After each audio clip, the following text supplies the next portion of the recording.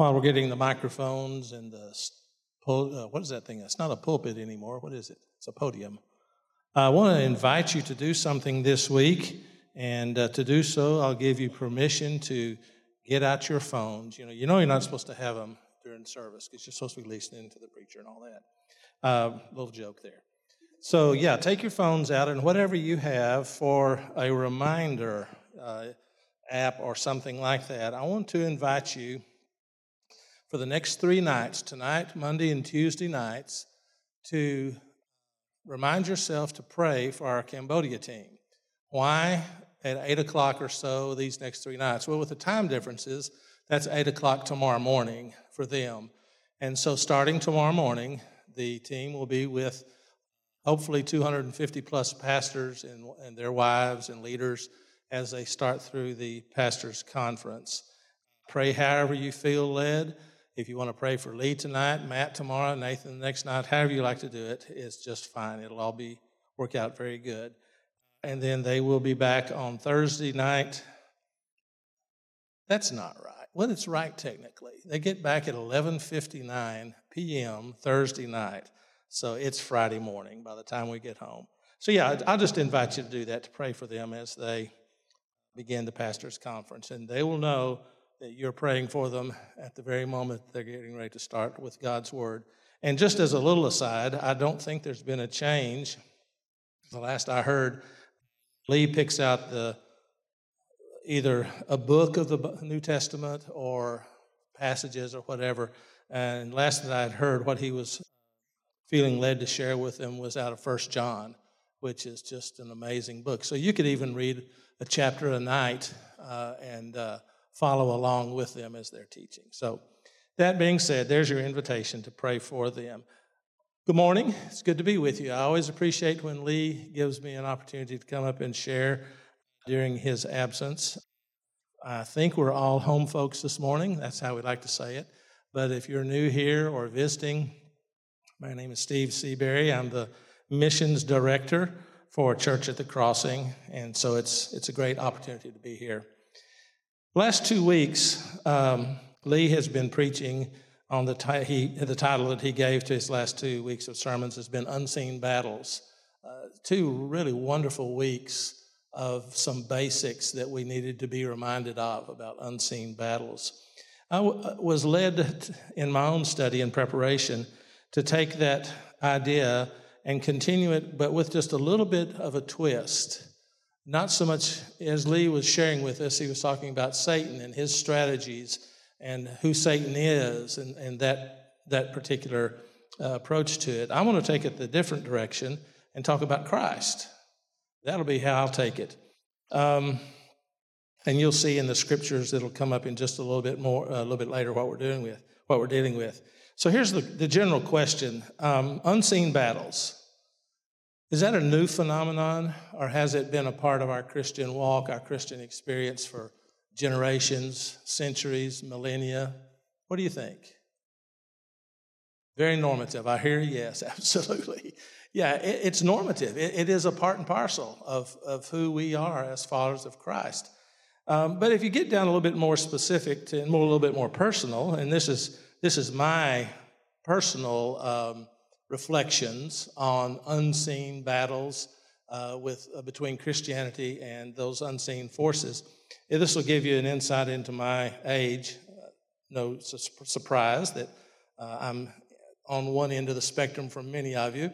When I was a child, literally in my early childhood days and up into junior high days, the threat, the unseen battle that really you could see it somewhat, was communism. Christianity versus communism. And that colored how we as Christians would think about the battle between the unseen forces of good and evil. As I got to be a little bit older, young adult, young married, raising a family, there was another ism that popped up. And again, this will show the dating of some of us. It was called secular humanism.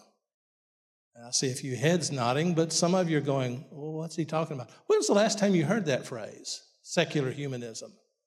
I don't hear it anymore. But it was a powerful ism, I guarantee you, in those days. Well, time passes a little bit more. I'm now, I guess you would call me a median adult. I'm not into the senior citizen yet, but there was another ism that kind of started. You could hear it in the news, people talking, moral relativism. Now, all these isms have definitions to them. Some of them are pretty easy to understand. Moral relativism is one of the easiest ones, and it kind of flashes back to the 60s and 70s, and basically it means if it feels good, do it. You know, morals are relative. If it's something that you like, then just do it. There's no right, there's no wrong, and that's where the relative part comes in. If it's right for you, it's right. If it's not right for you, that's okay. And, you know, we encountered that several years ago. I guess it would have been pre-COVID. That's kind of where I'm dating a lot of my examples and illustrations, is pre-COVID and post-COVID. When we took a few of our trips up to Canada, and we were starting with some mission experiences up there, which we've not been able to recontinue because of a lot of different factors. But COVID put a shutdown to that. You couldn't even travel into Canada from the U.S. But when we were taking those trips up there, one of the things that our Canadian church planter contacts would share with our mission teams is it's not that difficult to sit down and talk with your basic Canadian. They're very friendly. I mean, they're not enemies or anything. And sit down and talk over, I'll test you people who have been to Canada. What kind of coffee? Tim Hortons, thank you. Yeah, you could sit down over a cup of coffee and you could talk a little bit and you can get around to religious talk, and they're very happy to talk with you about religion, and they're smiling and sipping their coffee and eating their donuts, and all of a sudden when you get to the end, maybe there's a leading question as you've been sharing your faith, and they would say, you know, brother, sister, that is just wonderful. I'm glad that works for you, but isn't this not for me? Relativism. And so the isms just continue. So where I wanted to go with this today is to simply say, if the isms, the things that are unseen, that are threats to us, the battles that Satan keeps bringing our way that are unseen, they have always been around and they always will be around.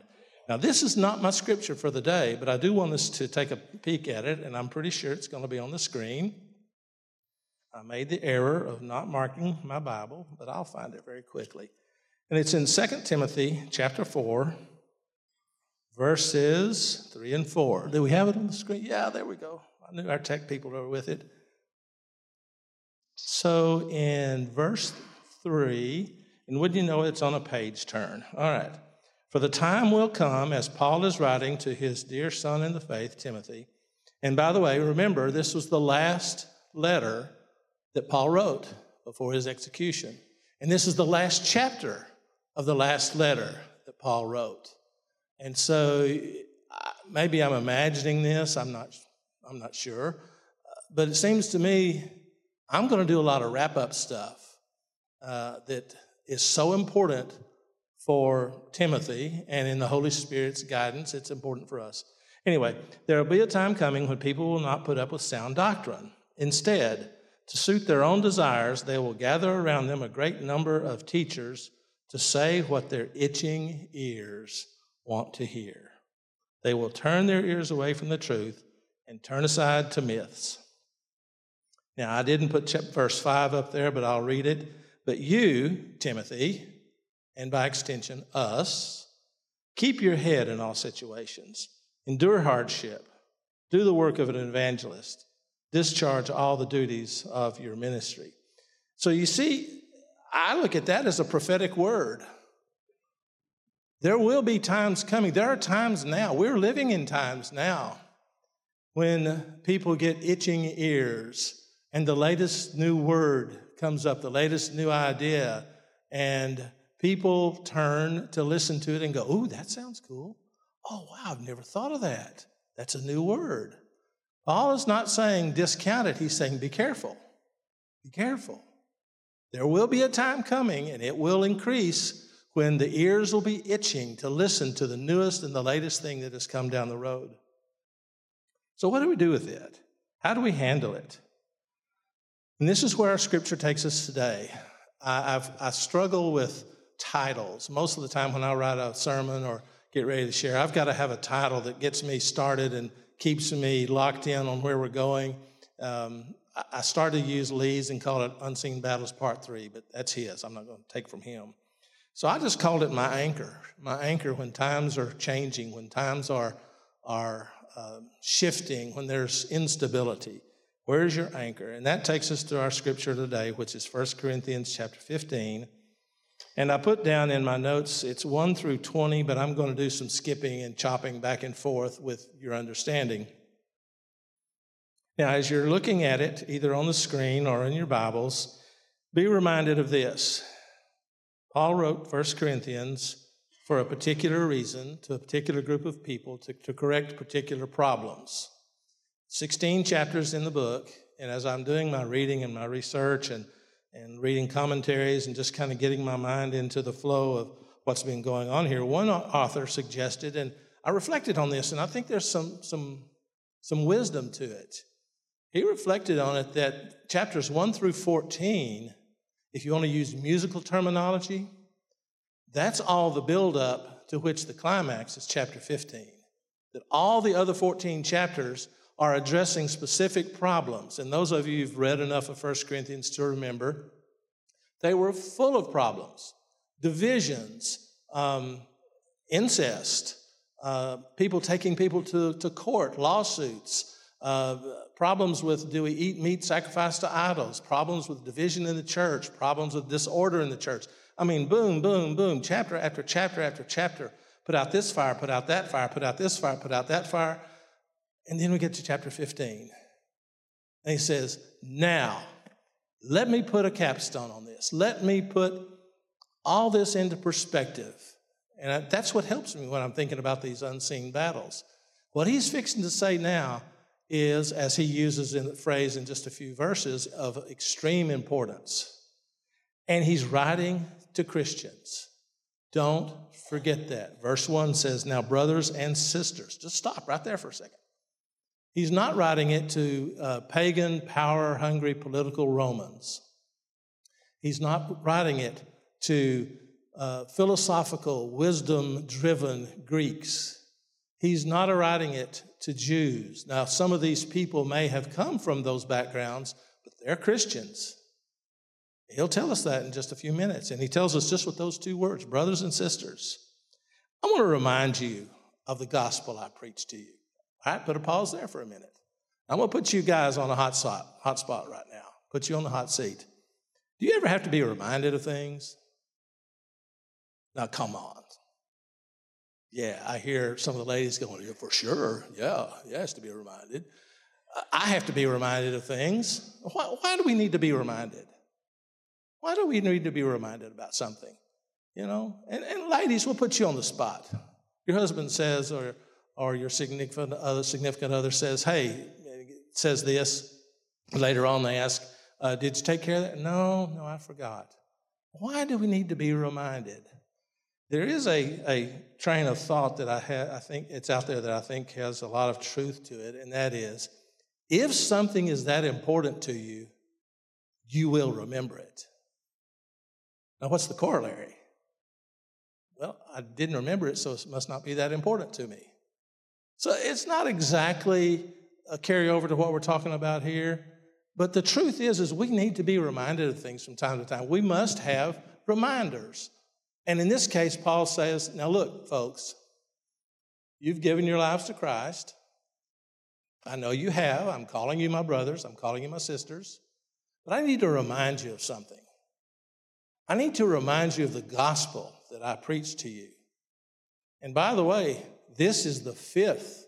This was a surprise to me as I'm looking at some of my commentaries. This is the fifth time in this book that he had talked about the gospel that he had preached to them.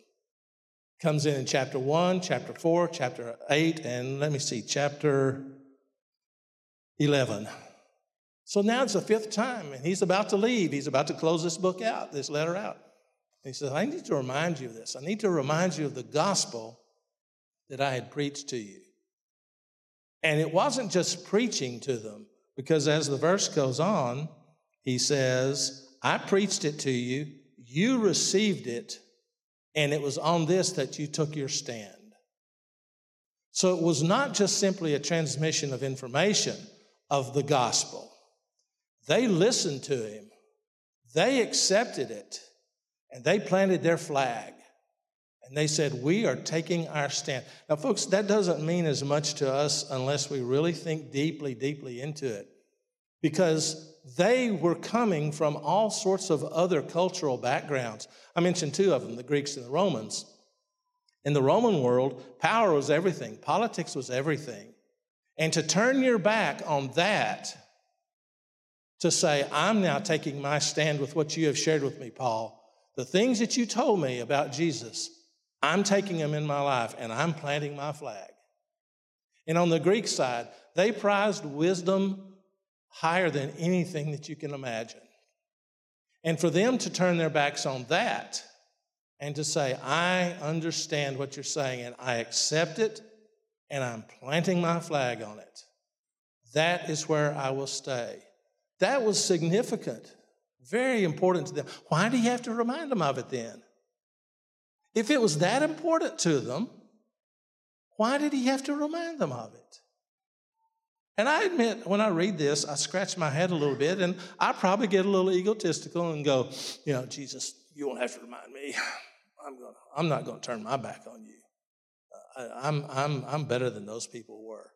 Well, do you hear the sound of the brakes screeching right there as Jesus says, Steve, hold on. Hold on just a minute. Pride goes before a fall.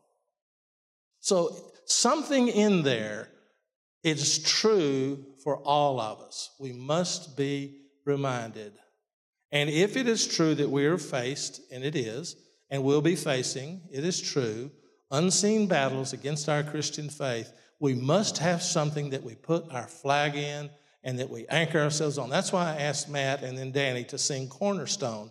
We have got to have a cornerstone in our faith that is absolutely unchanging. Nothing will shake it. We will die for it. No matter what somebody else says, no matter how attractive it sounds, no matter how much our ears itch to embrace it, we have got to have that fill in the blank. Let's continue with our scripture. Verse 2 says, by this gospel you were saved, if you hold firmly to the word I preached to you. Otherwise, you would have believed in vain. And then I have to chop this verse up. Verse 3, for what I received, I passed on to you as of first importance. Now hold it right there. I know you want to read further. Don't do it. What I received, where did Paul receive it, by the way? Where did he receive that gospel? He got it from Jesus himself. He got it from Jesus himself. He didn't make it up. He got it from God himself, from Jesus himself. He received and he passed it on. And not just him, by the way, all the apostles. That was what was growing in those years after Jesus' resurrection, was called the apostolic tradition. And it was the tradition that now has come through in these books we have in our New Testament. The Gospels were those historical accounts, and then the letters of Paul. That is the Christian tradition. He received it, and he passed it on to you as of first importance. Now, if you have a paper Bible or even an electronic one where you can do underlining, I would suggest and invite you to think clearly and underline that of first importance. Now, I'm reading the NIV. The other translations will have it a little bit differently, perhaps. But there is that cornerstone word. We just sang cornerstone, cornerstone. So what Paul is fixing to say in the next few words is that cornerstone. This is what he's saying. I've got to remind you. You've got to remember this. You cannot be shaken. You must stay with this. Of first importance. And then back to the underlining in your Bible. I haven't done it yet. This is a brand new one. I've got my old Bibles are marked up so much, and I just can't make myself make the first mark in it, but I will eventually. We have 4 phrases in the NIV that all start with the word that. This is Paul's anchor. Are you ready? That Christ died for our sins according to the Scriptures. That he was buried. That he was raised on the 3rd day according to the Scriptures. And that he appeared to Cephas and then to the 12. Now, Paul's right there. I'm going to go further in just a second. 4 that's. Now, some may say, no, Steve, there's only 3. I think there's 4. I mean, the word that is there in my translation. But I want all 4 of them, because here's what it is. Death, burial, resurrection, appearance. Appearances. Now, we have seen those first 3 reenacted and pictured often recently, haven't we, when we have baptisms? Death, burial, resurrection. Do you see why the appearances are important too? They validate the third one. You know, there were theories of the resurrection that people were trying to disprove it, and there still are today. You can find New Testament scholars who'll jump through hoop after hoop after hoop to try to show that, well, you know, here's a way to understand the resurrection. It really didn't happen if you think thus and so and thus and so. Appearances. And I stopped, but I really should have gone further, because it says that he appeared to Cephas, Peter, and then to the 12, verse 6. After that, he appeared to more than 500 of the brothers and sisters at the same time, most of whom are still living, though some have fallen asleep. They've died. Verse 7, and then he appeared to James, and then to all the apostles. And last of all, he appeared to me also as to one abnormally born. And so he didn't just stop with that one recounting of the appearance. Imagine that you're in a crowd and someone's going down a list of whatever. This is totally non-scriptural, but just you're in a crowd of something, and they're going down the list of things, and they're saying this and this and this and this and this and this. And at some point, practically none of those have any effect or any relevance to you. But at some point, you go, oh, yeah, that's relevant to me. I understand that one. And so you have, in this case, all these recounting of the appearances. First of all, to Cephas. By the way, I love that the Holy Spirit led Paul to put in Peter's name first. Whose name really needed to be first?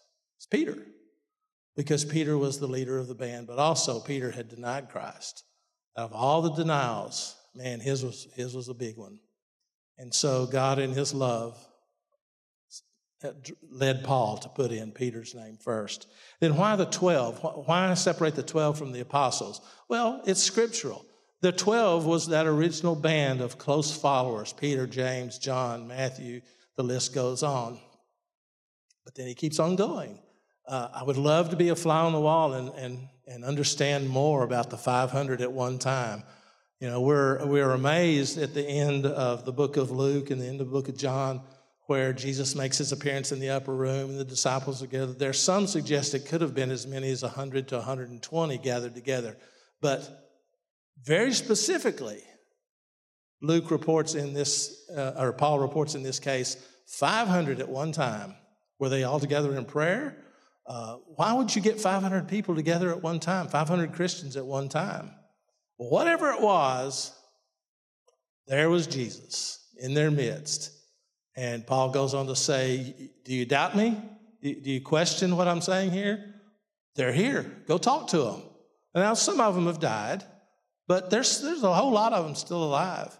And then he goes on to mention, of course, James, the brother of Jesus, and then finally to all the rest of the apostles.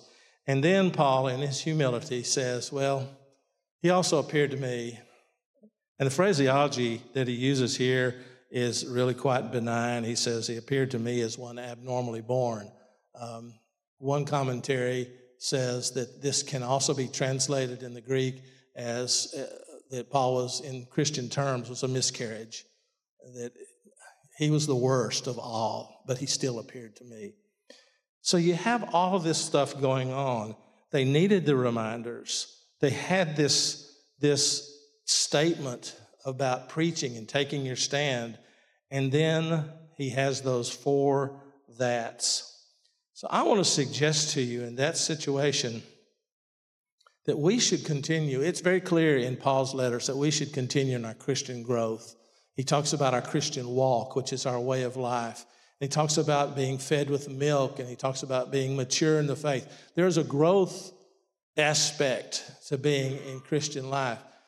Where it gets dangerous, and this is where he's approaching this with them, be very, very careful that in your growth, you don't stray from the fundamentals. You don't stray from the basics. And by the way, I need to throw in here this I think it's obvious statement, but I need to just make sure we understand it.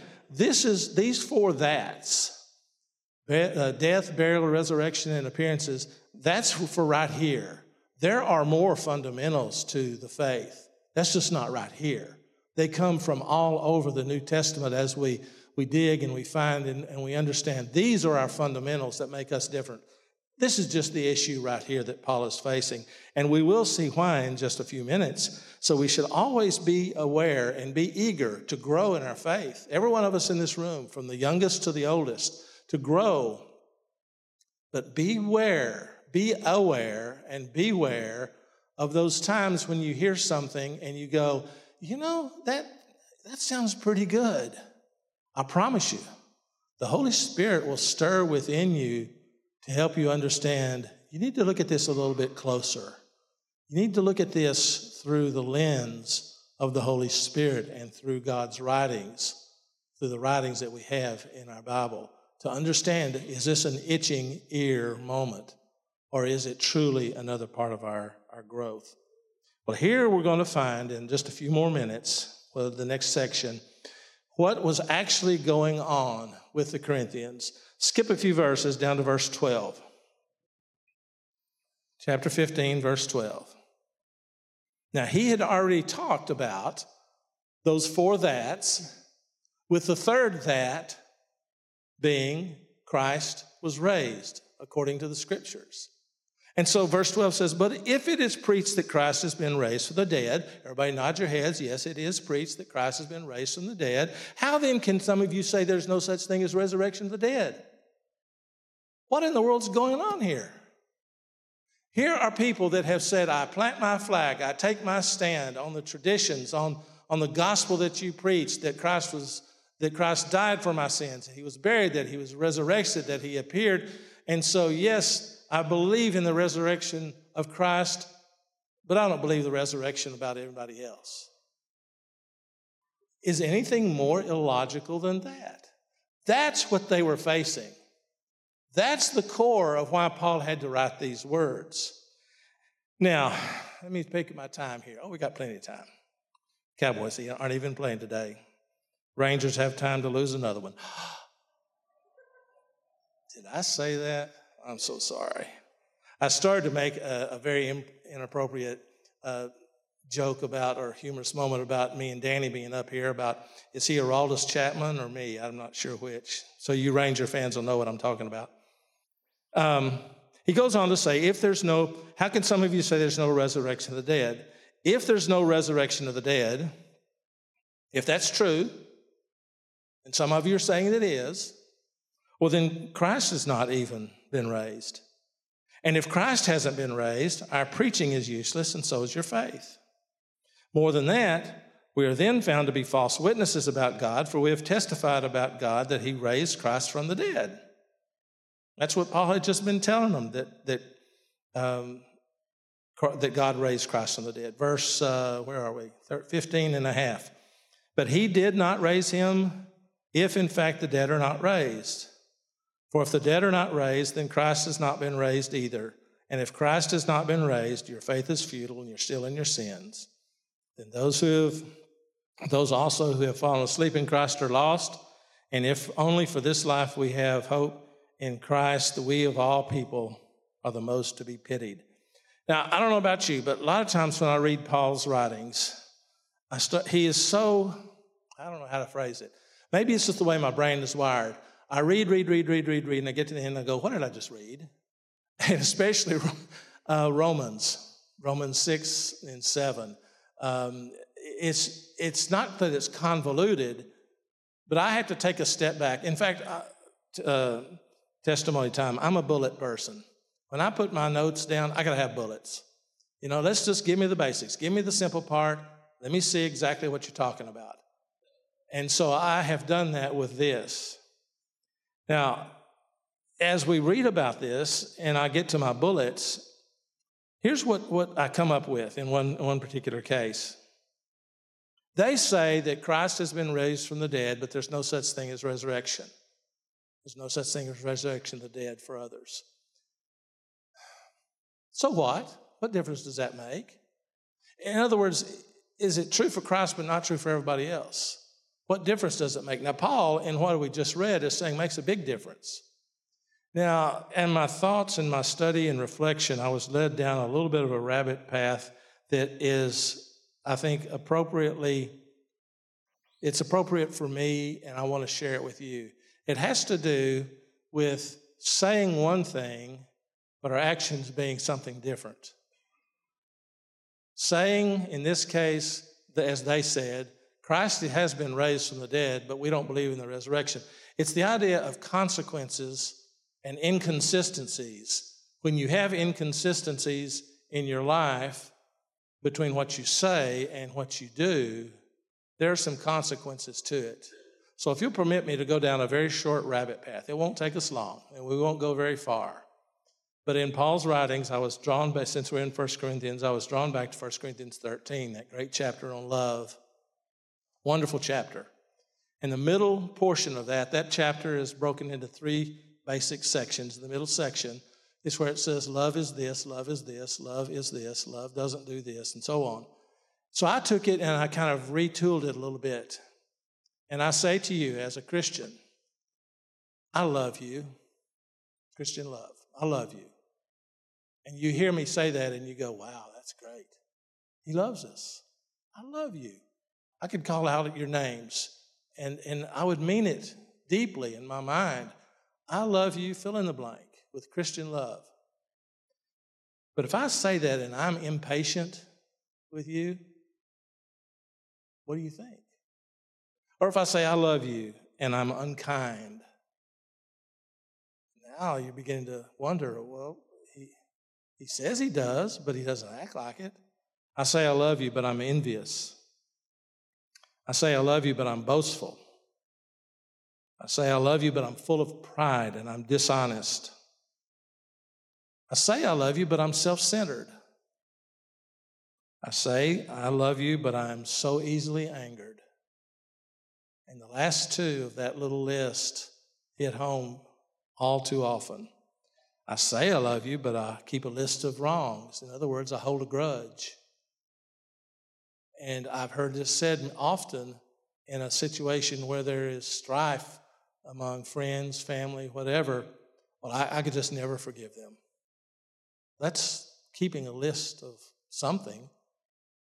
And yet we say we love them, but it's inconsistent. And the last one is, I will delight in evil. I say I love you, but I delight in evil. And this one comes across to me as, well, he or she just had it coming. I feel good about that. Oh, I love you. But boy, they had that coming. Yeah, I'm too guilty of some of those sometimes. And I realize that's a little bit of a rabbit path, a rabbit trail, chasing a rabbit from what we're talking about, but it's not, because it has to do with the importance of statements, of beliefs that we say we're rock solid on, but we don't show it in our actions.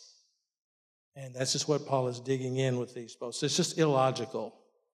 And as I went through my bullet points to summarize that portion from verses 12 to 19, and Lee actually touched on this last week when I don't know if you remembered his sermon in its details. I was listening to him, and I knew what I was going to do this week. Last week, I already had it, frameworks laid out. And so as he's sharing about those unseen battles, all of a sudden he's using my bullet points, and I wanted to stand up and say, Lee, hold it, stop. I'm doing that next week. Well, you're going to get a double dose of it then. Maybe that's what the Holy Spirit is saying to us is, you need to be reminded. I need to be reminded. We all need to be reminded. If it is true that Christ has not been raised from the dead, then what I'm doing right now is of no use whatsoever. I'm just standing up here filling time, and you're sitting here filling time while we could be doing something else. The faith that you say and I say I have in my life, it's absolutely useless. Maybe worse, we're liars about what we say about God.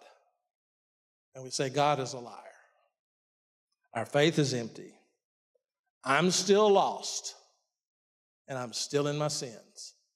And I think back to that moment when I was 9 years old, and those other moments when I made recommitments of my life, and all those moments when I have professed my faith in Christ. I'm still lost. I'm still in my sins. The dead in Christ are still lost. And we are the most pitiful people in all the world. Now think of pitiful people. You fill in your personal blanks. Oh, bless their hearts. They're so sad. What a terrible situation. Paul says we're worse if we don't believe that Christ has been raised from the dead. And every now and then, I like Paul because I think he throws in a little zinger, and he quotes from one of their quotes. It's way over in verse 32. We weren't going that far, and it's not on the screen, so don't bother looking up there. He said, well, if it's true that the dead are not raised and Christ isn't raised, let's just eat and drink for tomorrow we die. Let's just hoop it up. And that's what Lee was saying last week too. You know, let's go out to the lake today. You know, let's go out and play in the rain. No, we don't have rain, sorry. Just whoop it up. It doesn't make any difference whatsoever. Whatever ism you want to embrace, go ahead and embrace it. If Christ was raised from the dead. And so what a great capstone that starts out with, brothers and sisters, I need to remind you of something. I need to remind you of that cornerstone. And it was those four that's. So as sincere as the Corinthians were, they had some theological confusion that needed to be corrected. And Paul uses, even though, as I admitted a while ago, sometimes his sentence structure gets me a little bit turned around. He used very blunt language, and he was uncompromisingly clear about what he was discussing here. And he ends that section by saying, however, in verse 20, now I'm flipping back to where we had on the screen, that Christ has indeed been raised from the dead, the first fruits of those who have fallen asleep. And again, I close with a verse in chapter 15 that I didn't put on the screen. My apologies for that. But it's Paul's capstone to the entire discussion in verse 58. Therefore, my brothers and sisters, stand firm. He echoes back to what he was saying about that first importance. My brothers and sisters, stand firm. Let nothing move you. Always give yourselves fully to the work of the Lord, because you know that your labor in the Lord is not in vain. So what I take away from this is I prepared, and I hope you'll find your own takeaways from this time together in God's Word, is there's several things. One is we really do need to be reminded from time to time.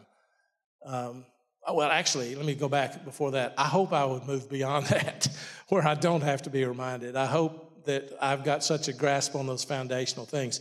But, you know, we're all human, and I can't predict what will happen to you in the future or me in the future as far as new revelations, new discoveries. Maybe I'll have itching ears one of these days. I hope not. Take heed lest you yourself fall. So it's a great warning, and it's so simple to remember. Death, burial, resurrection, and appearances. And praise God that we are not the most pitiful of all people in the world. We are people who have that message of hope, that message of joy, that message of satisfaction. All the songs that we sang today are because of the truth of what we just got through reading here. And that's my prayer. That's what Lee and Matt and Nathan are doing, is sharing with those people, those Cambodians, who, by the way, are probably faced more and more than we will ever imagine with having taken their stand on what we just read, and yet having Buddhist family members, Buddhist friends, Buddhist leaders either whisper at them or shout at them that they're crazy, they need to change. What do you mean leaving the faith of your fathers for this strange, weird thing? So much, though, that I would remind you that last year when the conference was over and Lee and the group came back, they reported that 3 days after the end of the conference, one of the pastors returned to his home and was sharing the joy of his understanding what he had learned, and he was taken by a group of dissidents and was drowned in one of the local rivers. He lost his life over his statement of his faith. We can't even imagine that. We're not anywhere close to that kind of persecution. I pray that we will never get to that place. But as it is, what we have is just absolutely amazing. That's kind of my prayer for us today, is that we remember what we have placed our flag in, what we have taken our stand on, and rejoice in that as we share it with others who don't have that. Let's take a moment to pray, shall we? Father God, thank you that we have this time each Sunday to come together and hear your word. We know that your word is clear, but your word sometimes needs deeper reflection. We also know that your word is convicting. And so I pray, Lord, today, as we read about people that we can call our brothers and sisters in Corinth, who we assume made their stand, and yet they had confusion, that this very simple reminder of a foundation of our faith is what helps us to grow and to grow deeper in our knowledge of you, but also in our likeness of you. I just pray, Lord, today that this is how you'll speak to each one of us today in whatever way that you choose. Thank you that we have the time to worship. Thank you that we have the freedom to worship. Thank you for those who have moved out to share in other places around this world. And may we continue to have those opportunities to serve you in Christ's name. Amen. Ushers, will you come forward?